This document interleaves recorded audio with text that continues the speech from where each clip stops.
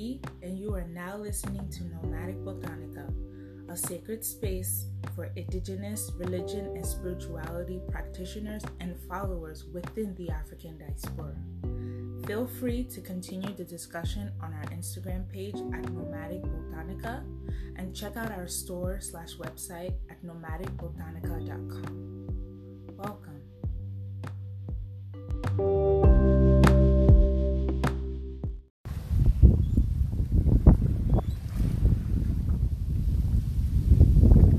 Hello, and happy Juneteenth. And for anyone who doesn't know what Juneteenth is, it is the celebration of the emancipation of enslaved people in the U.S. after the Emancipation Proclamation. And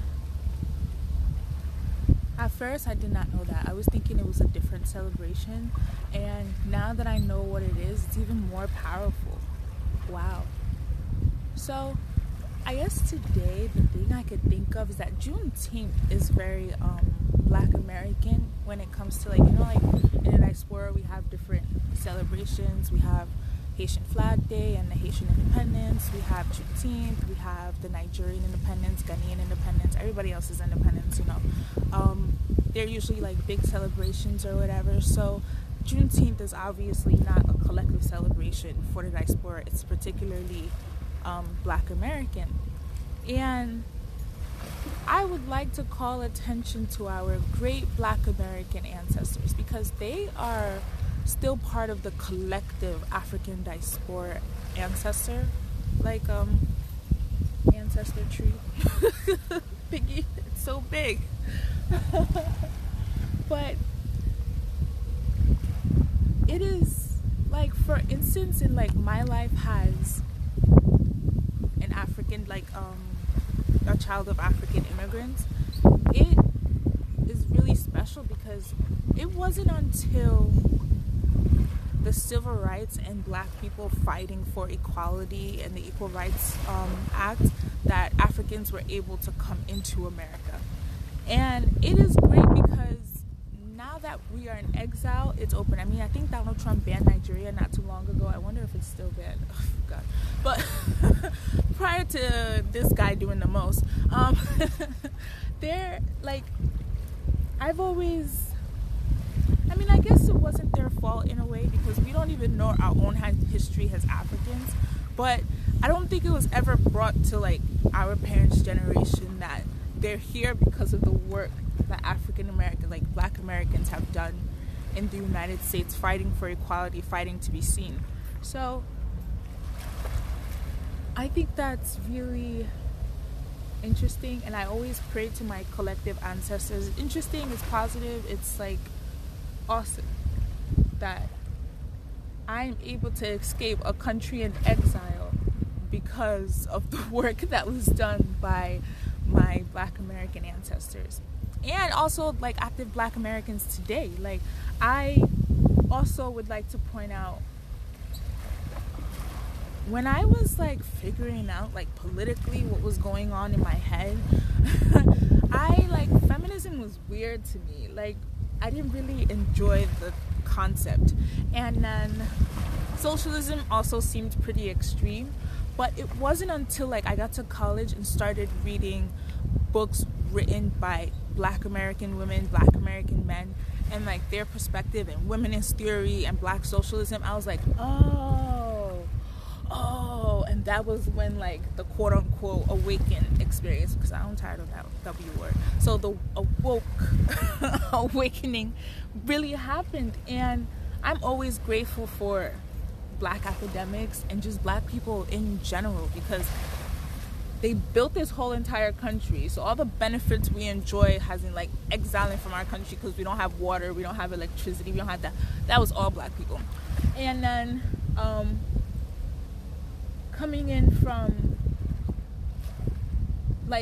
into the US and not understanding global politics and just US politics, that was also Black people. Like, so I am grateful that our ancestors were emancipated and we need to continue to fight for our emancipation. Hey, we need to continue to fight for our freedom, to make them proud, and because we are better off than them.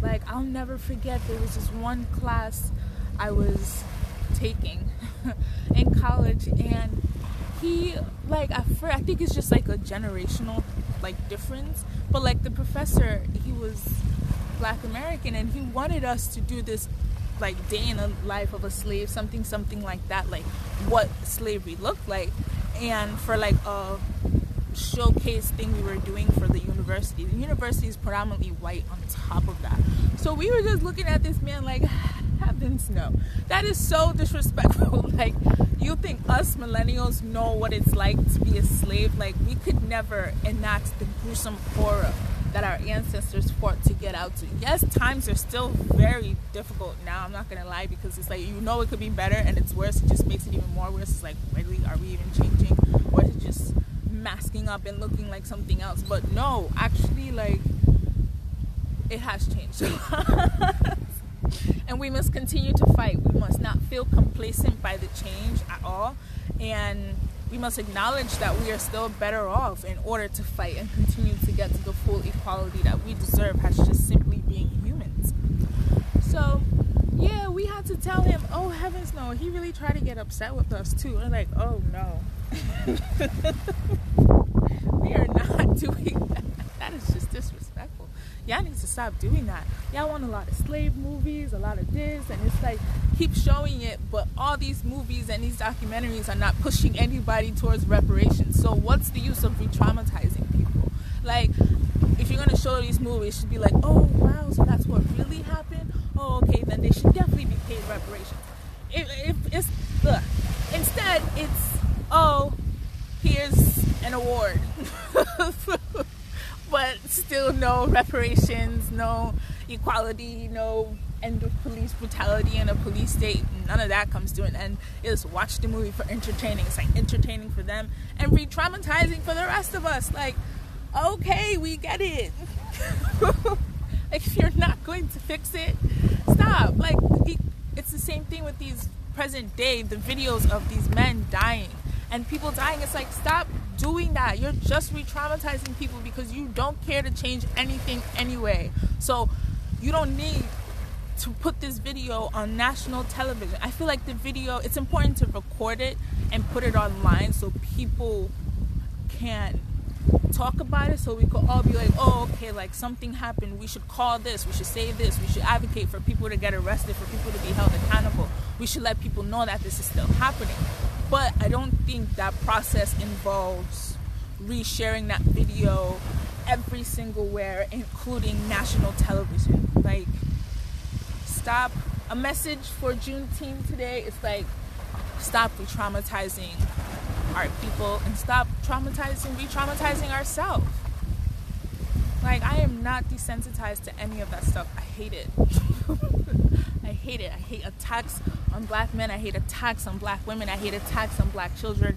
I hate attacks on people. I don't even like watching action movies all that much. Like, sometimes I watch the Avengers because they're killing robots and stuff, so that's a little different.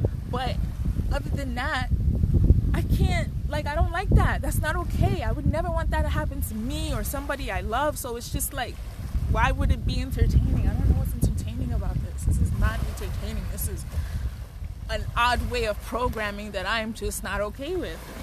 And people are so violent. Jeez. But anyway, aside from all of that politics, Juneteenth is a celebration of freedom and also a reminder to continue to fight for freedom.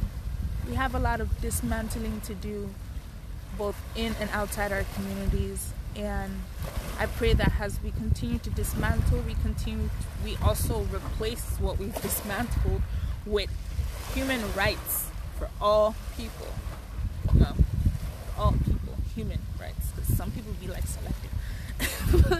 Human rights for all people, setting up situations and economic changes that benefit all people, because we are so developed, modernized, and globalized enough to live a pretty good life. Like, capitalism keeps telling us that there's not enough resources. I don't think so. I really do not think so, because some people have too much. And so, how are you gonna say there's not enough resources? My problem is that my brain just be like, phew, phew, phew, phew. I need to meditate more. That's gonna be my new But remember to be free. Remember to live. And if you find, even if a little bit of freedom, help somebody else, because everybody's story is different. Some people really aren't free. Like, a lot of men and women are locked up right now, and they are experiencing things that we just can't even fathom because they won't let us know. Like, this whole corona thing came through, and I just wonder how much it hurt people. The ICE detention centers are just, it's just like, I can't even believe this. Why is this okay? Like, what has to happen to you to treat people that way? That's what I want to know. So remember to fight for your freedom and fight for others, because there's a lot of people that need our help, and the only way we can help them is by helping ourselves. Happy Juneteenth. You could hear the Waters. I came by the Waters today because they were having a Juneteenth rally up there, and that was really nice. And they painted the whole thing Black Lives Matter. And then I came right by the water because these are the waters that our ancestors have traveled on. This is the Atlantic here in New York, where I'm located. This is the Atlantic Ocean. So it's very calming, meditating, and reminding of all that is entitled to us and all that we must continue to fight for. Peace, brothers and sisters.